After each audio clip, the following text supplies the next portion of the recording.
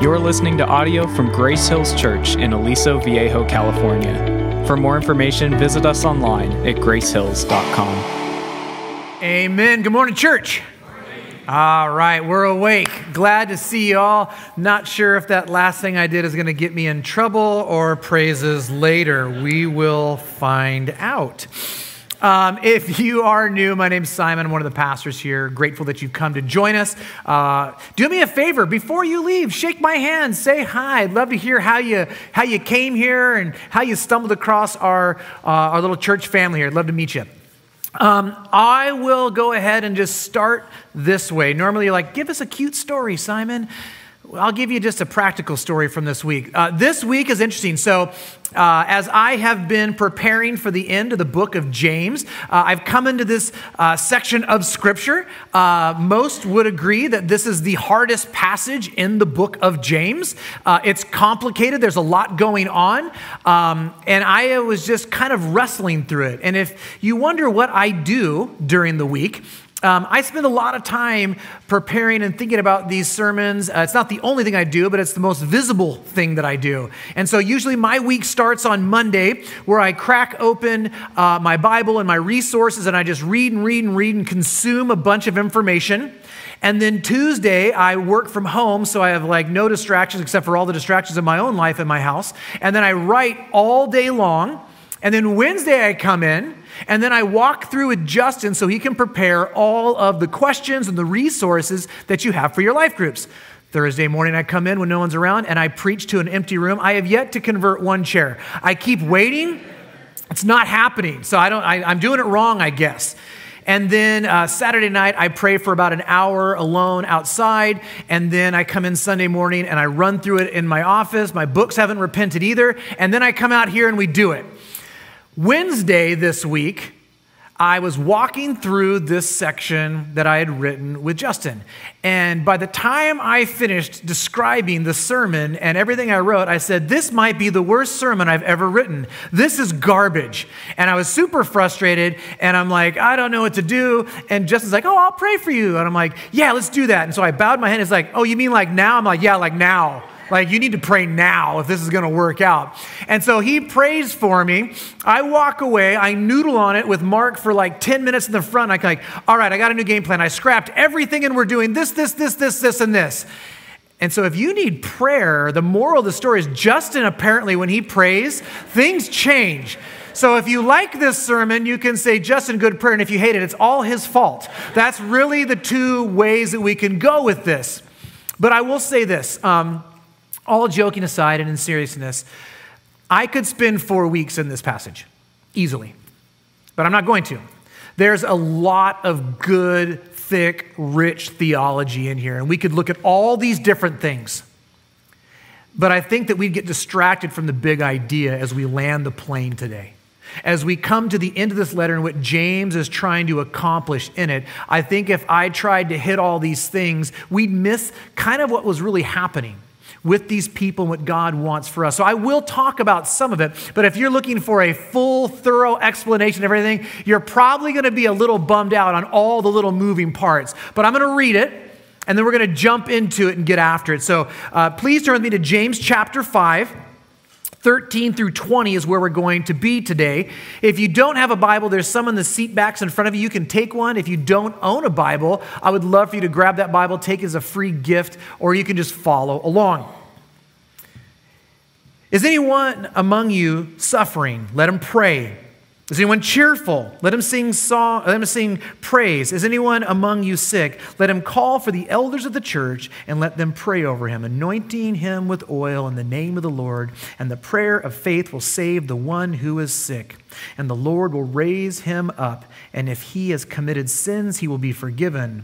Therefore, confess your sins to one another and pray for one another that you may be healed. The prayer of a righteous person has great power at his working. Elijah was a man with a nature like ours, and he prayed fervently that it might not rain. And for 3 years and 6 months, it did not rain on the earth. Then he prayed again, and heaven gave rain, and the earth bore its fruit. My brothers, if anyone among you one wanders from the truth and someone brings him back, let him know that whoever brings back a sinner from his wandering will save his soul from death and will cover a multitude of sins. Let's go ahead and pray and we'll jump in. Lord Jesus, I thank you for this book, the book of James, the letter that James wrote to these men and women so long ago. It is a blessing that we have this, that we can look to this, that as you have been continually calling men and women back to Teleios, to wholeness, to fullness in the relationship with you and the relationship with others, that you would do a mighty work in us as well.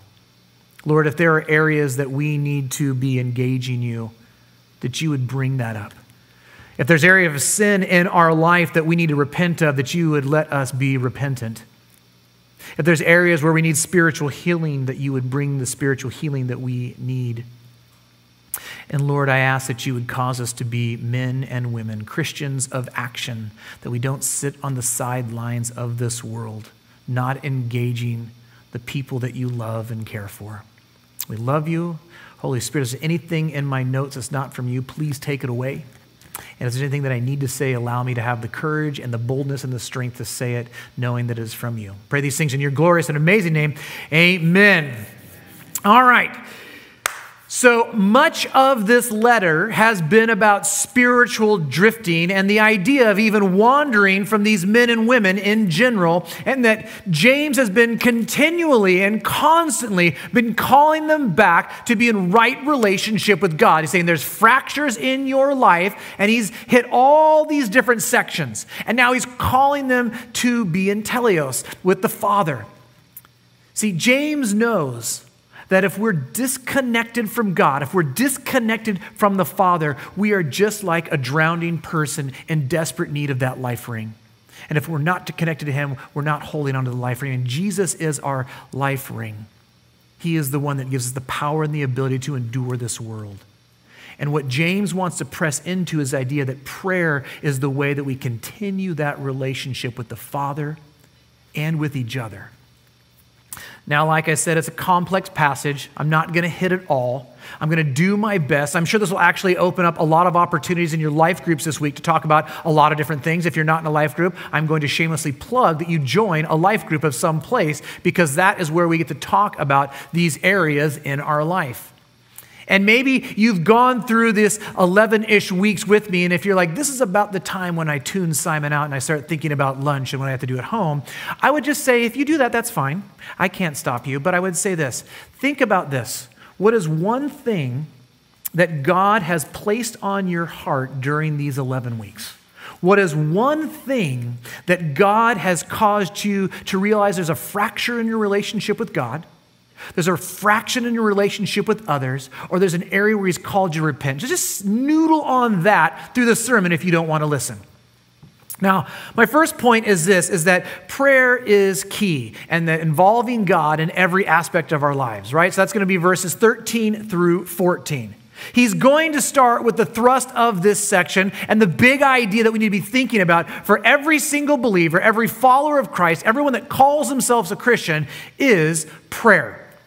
Now, that's key and paramount to who we are as believers. If I told you that I am married to my beautiful wife and we have a great relationship, we talk once a week, no matter what, even if we don't need it, we're going to talk one time a week. Do you think that that is going to be a very strong marriage? Do you think that there's going to be a connectedness to that marriage? No. As a matter of fact, I might say that that marriage would potentially be very doomed and may not have the longevity it needs to actually survive. Well, that's the same way it is with God when it comes to prayer. See, God communicates us in lots of different ways that we can listen to him and hear him. Primarily, we have his word that we call the Bible that we read and we listen to, but he has other ways that he communicates. But do you realize that we have only one way to communicate with God? It's prayer. It's the only way that we have to communicate with God, that we would pray to, talk to, reach out to him. See, God wants us to involve him in every single aspect of our life. And that's where he starts, where he launches into this. He says, if you're suffering, I want you to pray. If you're cheerful, joyful, happy, sing songs of praise, which is a way of communicating to God and the world around you what's going on.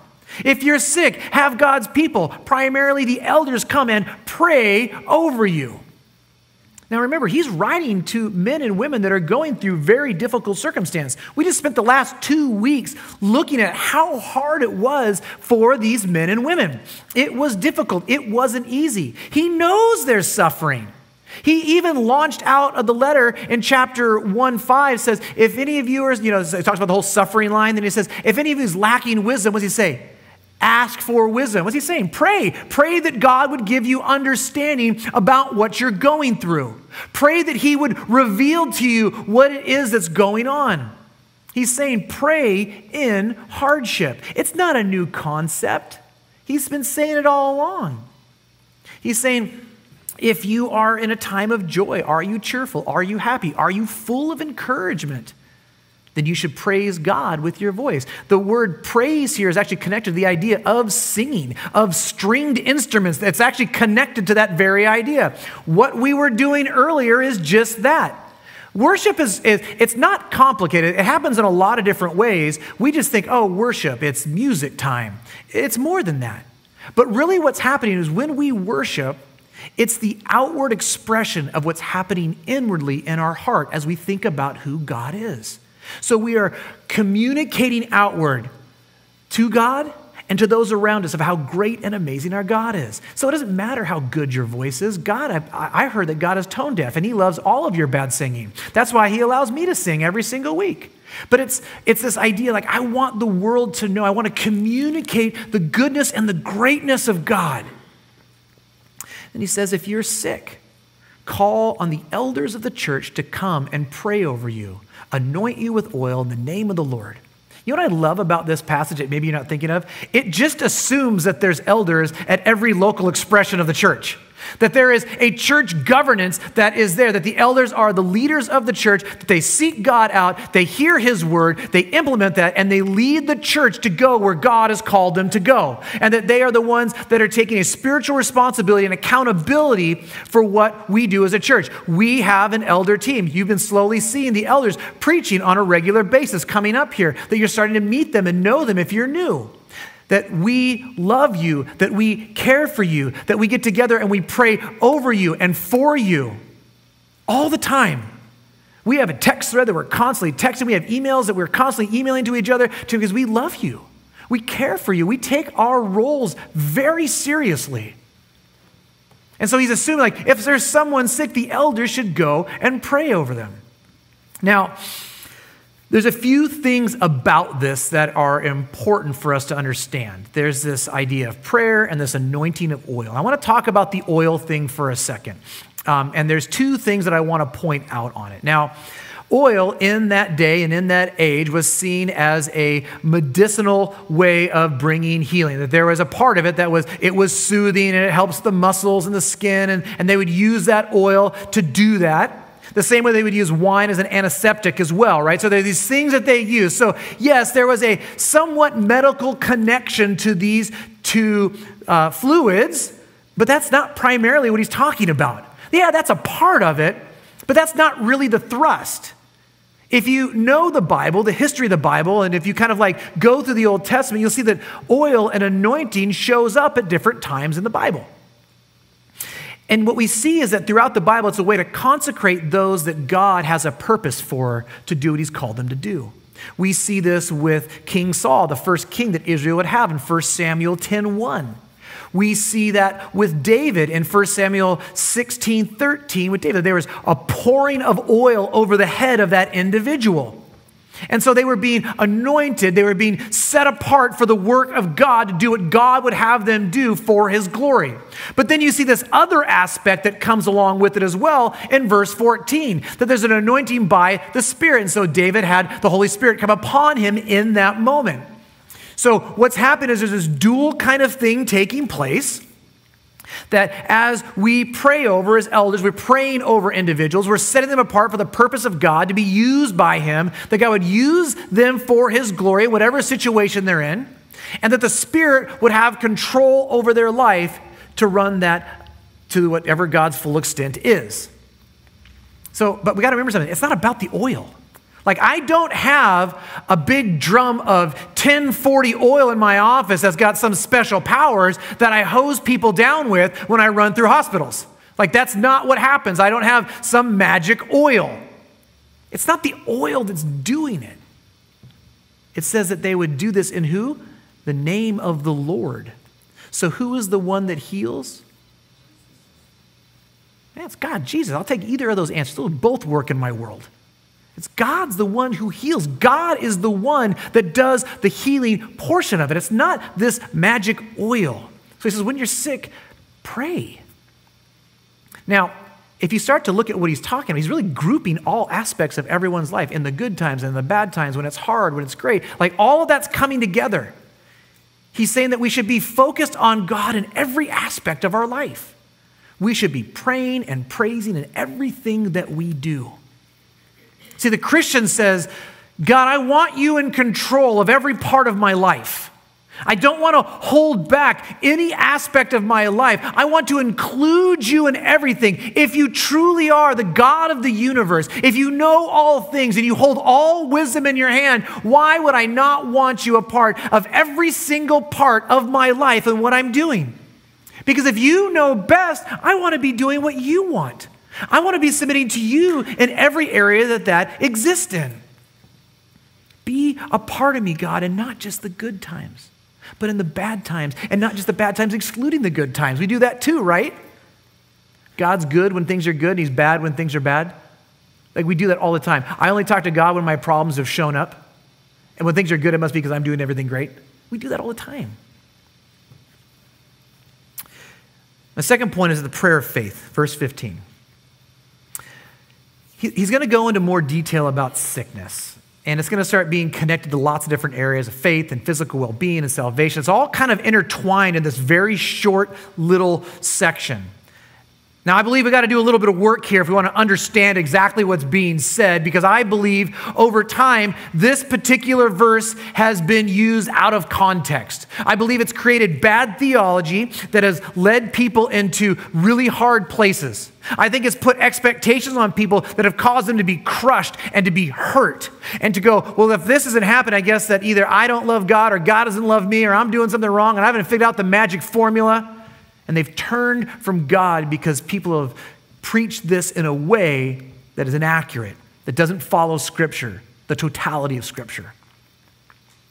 I wish that I had the ability to walk into every single hospital and pray everybody out. I wish I had that ability. This week, I was visiting one of the people from our congregation, love him dearly, he's a good friend, and I've prayed over him many times in the hospital. And this week was no exception. I will tell you what didn't happen. He didn't hop out of bed and put on his clothes and leave. Does that mean that I have bad faith? Does that mean that I don't have a strong enough faith that he didn't come out? I've prayed for people that are sick and they didn't get better. I've prayed for people that are dying and they died. So does that mean that I have something wrong with me or there's something wrong with them and that's why it didn't happen? See, we have to ask these questions because all these assumptions lead down a road that can be very dangerous if not careful.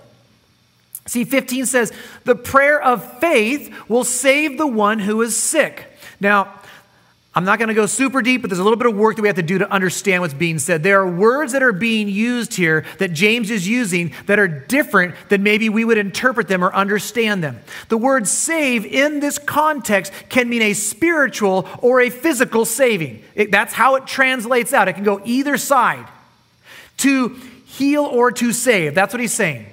And the word sick can be used in the way that we understand sick as being I'm ill, I'm not well, but it can also be translated or be in the same thread as being exhausted.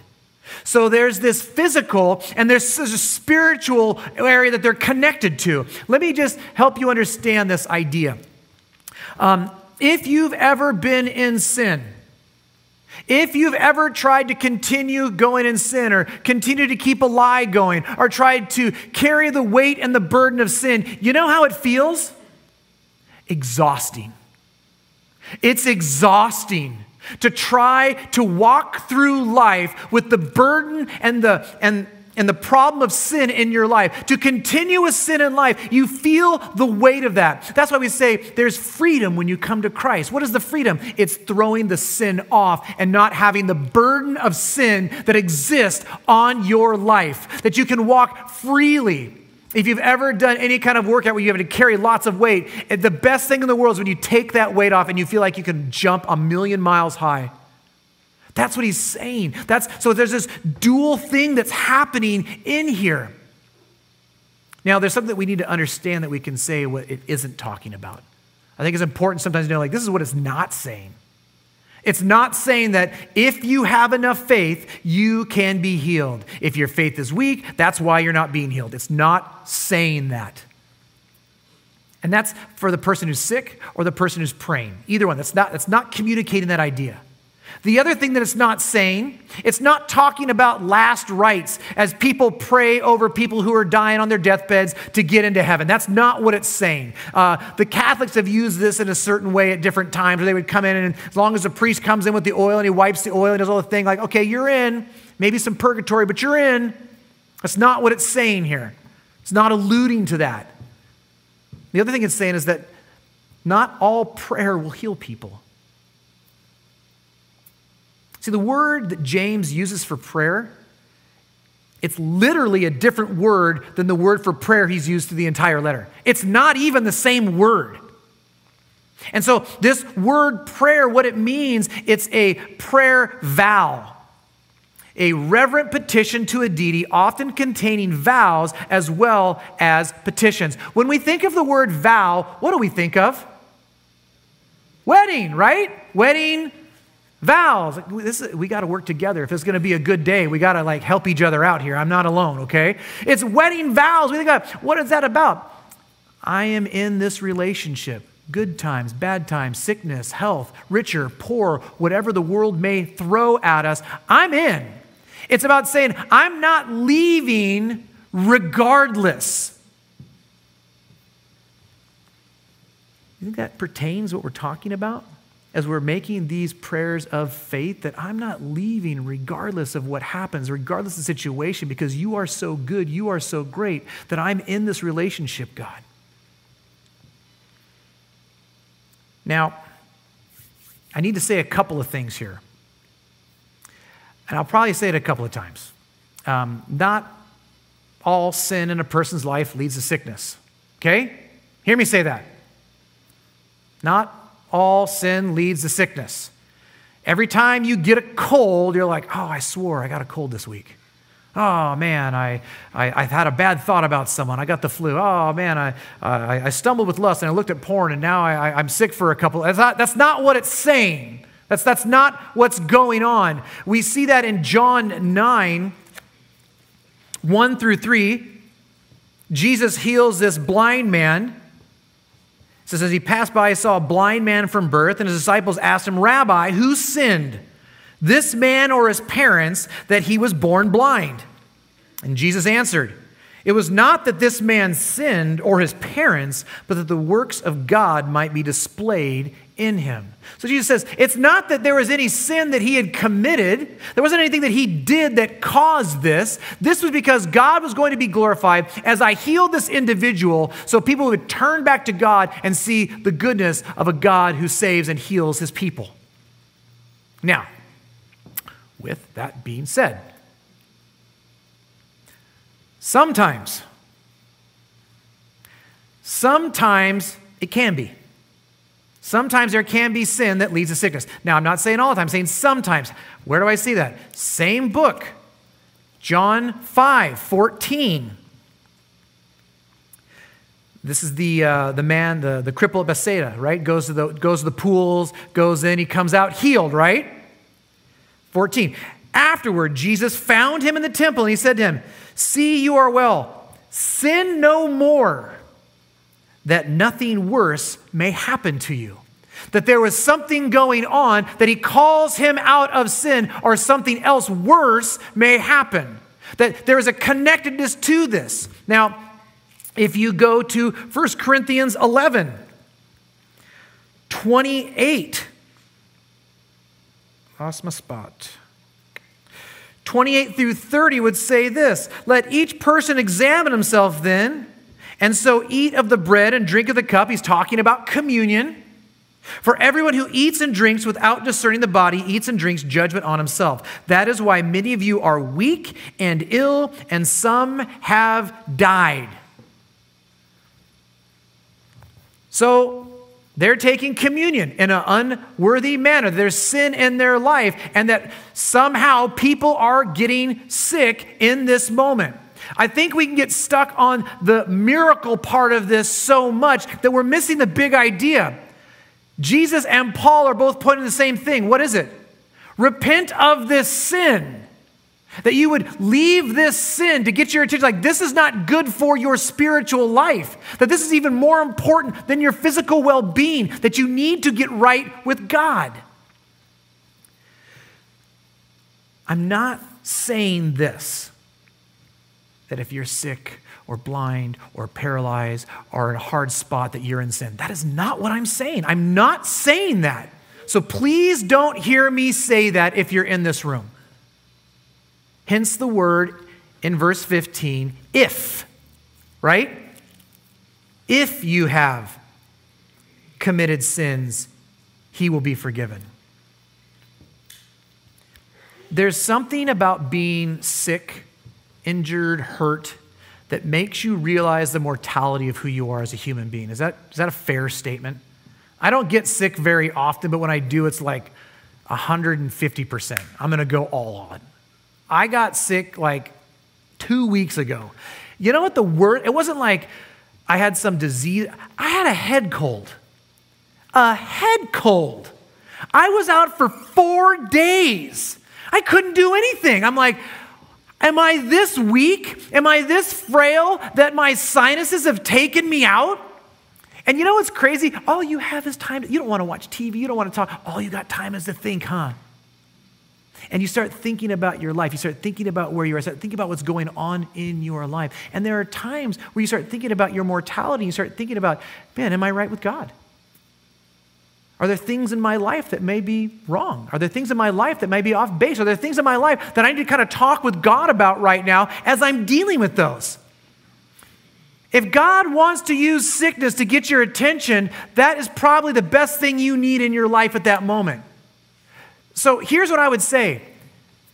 When I'm sick, I always examine, like, hey, is there something going on in my life that I need to address? Is there something in my life that I need to confess? If there's not, then there's not.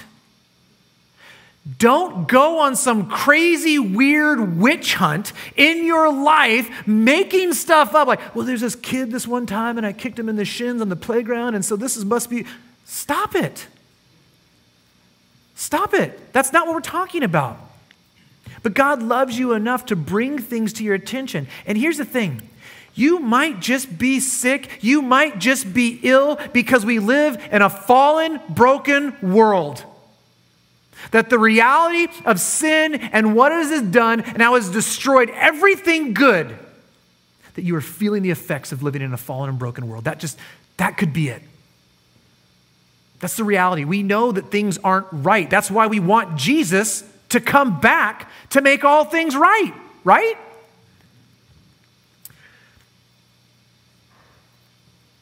What we see is that James is starting to press more and more in this idea of like, I want to get your attention. I want you to understand these fractures are problematic for your life. I want you to have Teleios, the wholeness, the completeness that you desire in your life and that God desires for you. These fractures, these sins, this rebellion destroys the very thing that Jesus died for.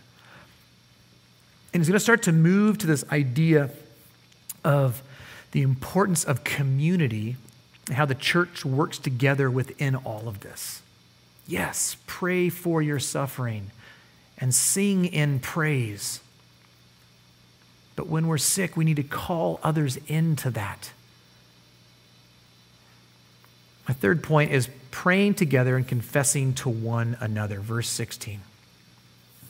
Now, James has hit over and over again about the importance of the unity of the body. We talk about the body, we're talking about the church. We're talking about us, okay? That's what we're talking about.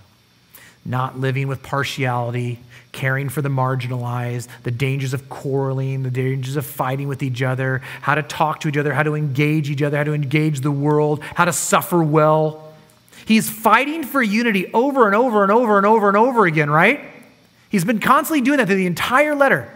And it says this, we are to confess our sins to one another. That phrase, one another, is used all throughout the Bible, many, many times. As a matter of fact, it says, love one another 16 times. Romans 12:10 and Romans 12:16 talk about this idea that we are to do life together, that we exist together. One of the reasons why we do life groups. It's hard for all of us to do life right now, isn't it? It's hard. It's too many people. When we shrink that number down, we start doing life together, we can start to be in real community. The church, and I've said this so many times, and I'll just say it until I'm done here. The church is not a service and it's not a building. It's a people. God refers to those people as his children, and we are a part of a family. In family, we are open and trusting. We let people in. We share our problems. We share our hurts. We share our sadness. We share our victories. We share our joys.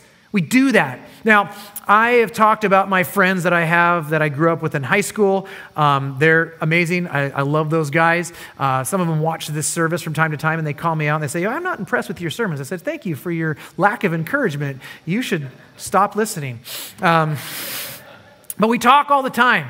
But we all live in different states, so it's really hard to have group conversations. So my friends and I decided that the best platform for us to use would be a platform created for teenage girls called Marco Polo. And so we are on Marco Polo all the time. We have hundreds and hundreds of messages where we just do a video of ourselves. We can all see it, and then we all interact with that video.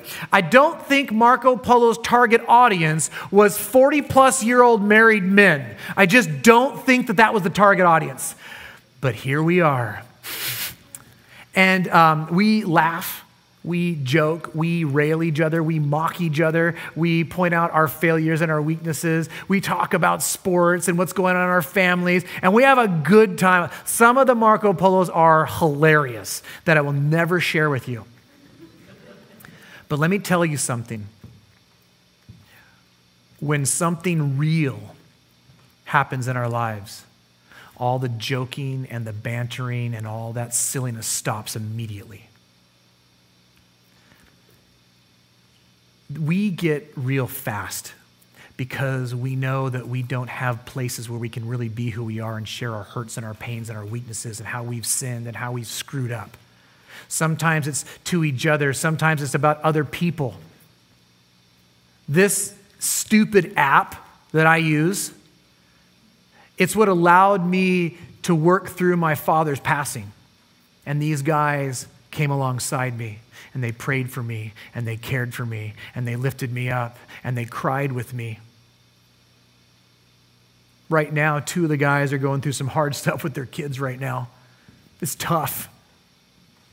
And we have been praying like crazy on that thing and praying for each other, asking that God would give them strength and endurance and wisdom and discernment, that they could glorify God in a very difficult circumstance. We need each other. Christians, you need each other. You're not meant to be alone. You're not meant to do this on your own. You're meant to be around other Christians. Confessing sins to each other is so important. Why? Because sin loses its power when it comes out in the open. Sin doesn't have a stronghold when we bring it into the light. Sin loves to be alone in the quietness of your heart, in the darkness of your heart, and it can control you so well there. God knows if you bring that out, you know what happens? As we share that with one another, you don't go like, well, I guess you're going to hell. No. We don't condemn, well, you're a horrible person. Why did you do that? No. What do? We extend grace and mercy and love, that we remember who we are and remember who they are, and how when we were in that spot, we needed that. We speak encouraging words of affirmation with the word of God to each other, that we remember what the gospel says, that sin, if you have confessed that sin, and as far as the east is from the west, it has been removed, it is no more. That there is no power that the enemy has over you in that sin if you've given that to Christ. That you don't carry the weight and the guilt and the shame and the remorse and the regret everywhere you go. That you can throw that at the foot of the cross and it is gone, it is dead, it has been taken care of. When he said it is finished, it was finished. He did it. Like,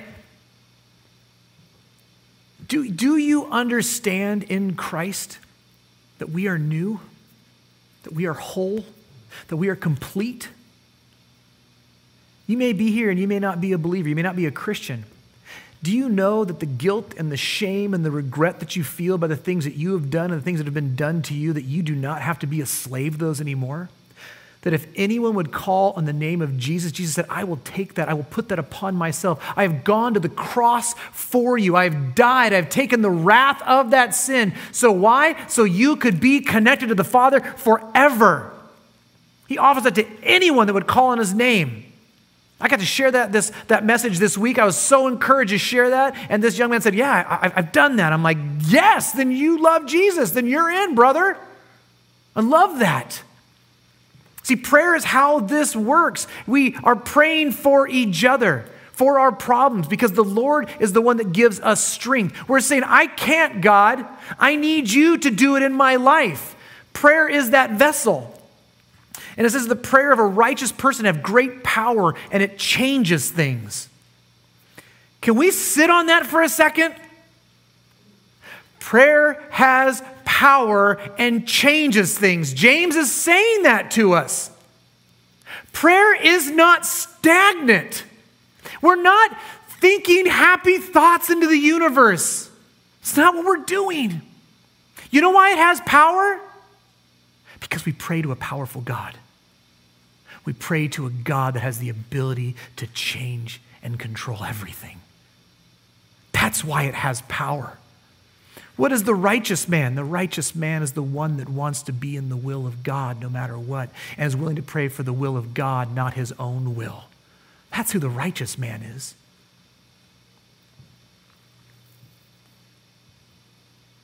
He's saying, he starts talking about Elijah.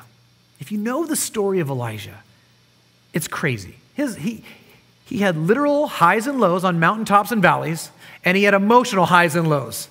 And figurative highs and lows. One day he was on top of the world, and he's like, I'm the only one left, kill me, God. That's Elijah. Sounds a lot like people like us, right? He's saying he was a man just like you, and he prayed that it wouldn't rain for 3 years and 6 months, and it didn't rain. Here's what it wasn't. Hey, guys, you want to see a magic trick? I'm going to make it not rain. No. The purpose and the point that Elijah was getting to was trying to get God's people to realize their necessity for the God of the Bible, Yahweh, and to call them back in relationship with this God. That was the purpose. That's what he was getting at. He wanted them to stop sinning. He wanted them to stop worshiping false idols. He wanted them to turn to the true God who brings life. That's what he was calling them to be in fellowship with God, to have Teleios with God. And this is where James is starting to end this letter with this very idea. He has been calling the church to return to God as they have been under this stress and this suffering and this pressure. These fractures are starting to grow, and he's calling them out the same way Elijah did, that they would come back. He's pointing out the sins and the problems that they have so they would be connected to the Father, that they would return to authentic fellowship with God. Now, I'm going to do something dangerous now. I want to stop in the middle of my service, and I want to do this. So I told you, if you've been tuning me out for most of this, and I said, think about one thing. Think about the last 11 weeks and what God has put on your heart, what God has shown you, what God has said to you, what God has convicted you of, where he's shown fractures in your life. There is nothing more encouraging than allowing God to be seen for the God that transforms and calls people out of sin and back to him. And so here's what I'm going to do. I'm going to stop talking for a few minutes, and I'm going to let all of you speak. And here's what I'm not looking for. Sermon 2. I'm looking for in a sentence or two what God has done in your life and what he's shown you. And I would love for as many can stand up and just share that. And so I'm just not going to talk, and I would encourage you, be bold, be courageous, and know that by sharing this, it's a direct attack on the enemy, and it's a lifting up of how amazing our God is. So I'm just going to kind of stop, and you guys stand up and share for a few minutes, and then I want to wrap up the last 2 verses.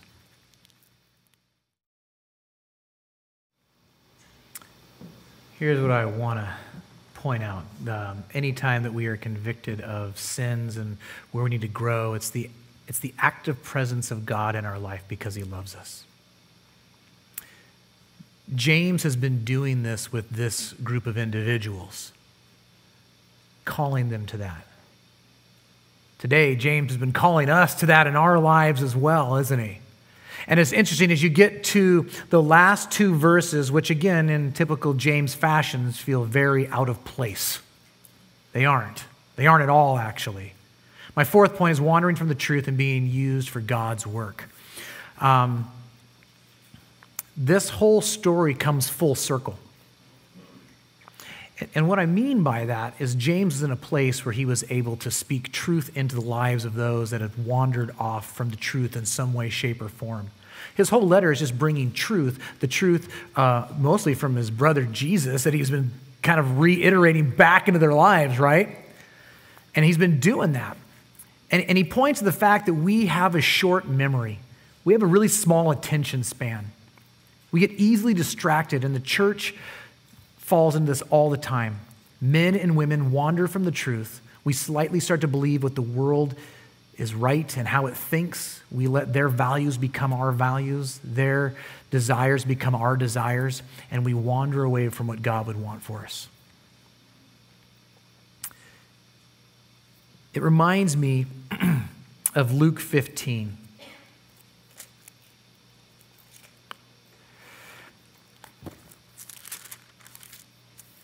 Luke 15, 3 through 7 says this. He, Jesus, told them a parable.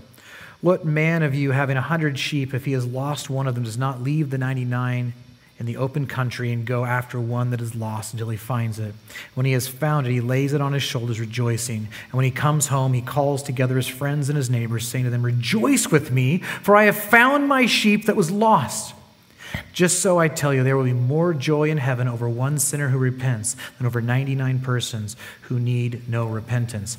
What I love about this story is I feel like it relates to where we are today. Sheep wander off.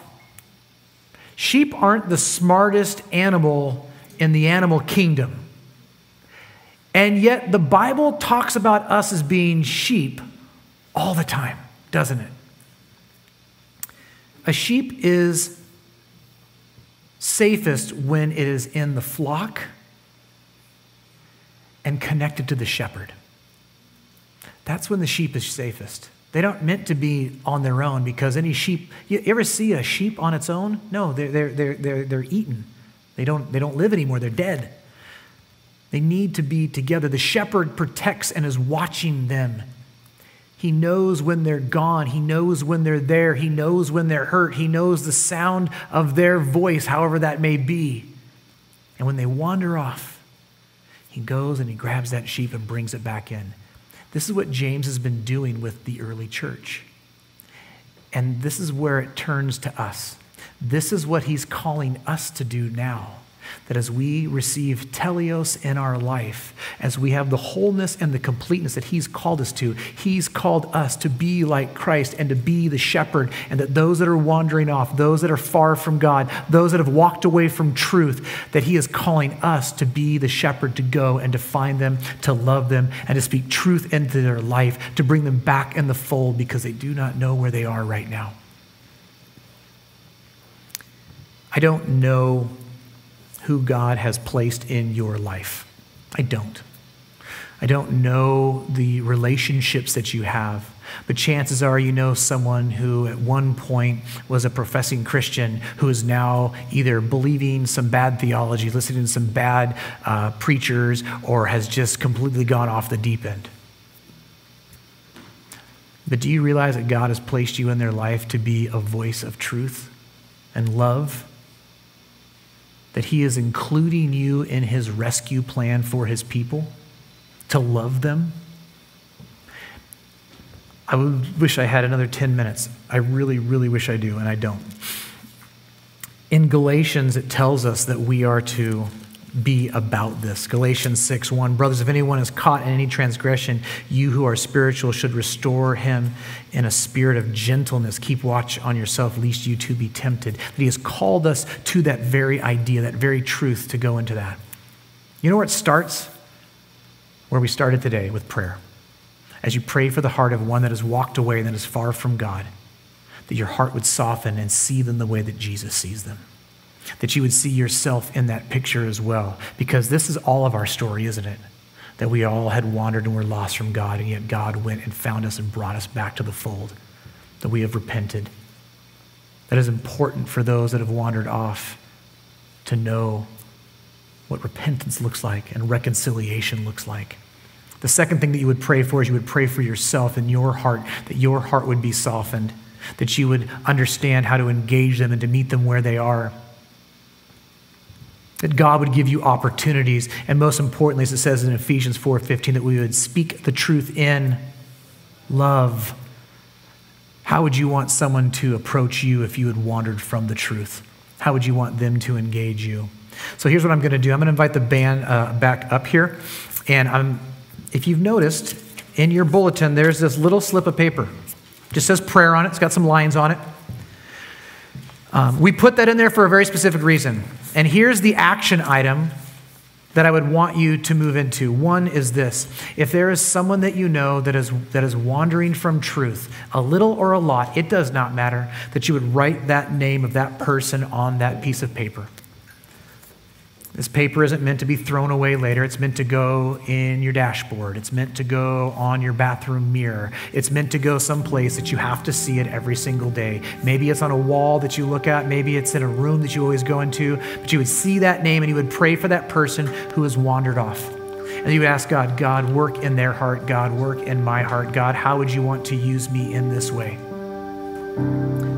The second thing I would want you to do is, if you're like, I don't have anyone like that right now, or maybe you do, maybe it's someone who just God's put on your heart that doesn't know Jesus. And that you would write their name on there, and over the next 2 weeks, you would pray aggressively that God would give you an opportunity to invite them to come here on Easter to hear the message of Jesus Christ. Because that's what I'm going to do. I'm going to share Jesus, the good news of the gospel, that we have been saved by the blood of the Lamb, and that all that call on that name would be saved. Let me pray as we move into this time. Let us show the world the Teleios that we have. Let us show the world that they can have that too as we end this book. Lord Jesus, I thank you for this opportunity. I thank you for this time in this letter, that you've used James in a way that is so unique and so practical. That you would show us where we're missing those things, and I'm sure we could all share where you've used us, God, and you've spoken to us. And I ask that we would press into that we would repent and turn to you. Lord, as we find that wholeness in those areas of our life, that you would then use us in full circle, just like James was being used, that we would be used for the world around us right now, currently, today, that needs to know that. We love you. We thank you for what you're doing and ask that you would work mightily through us. I pray this in your name, amen.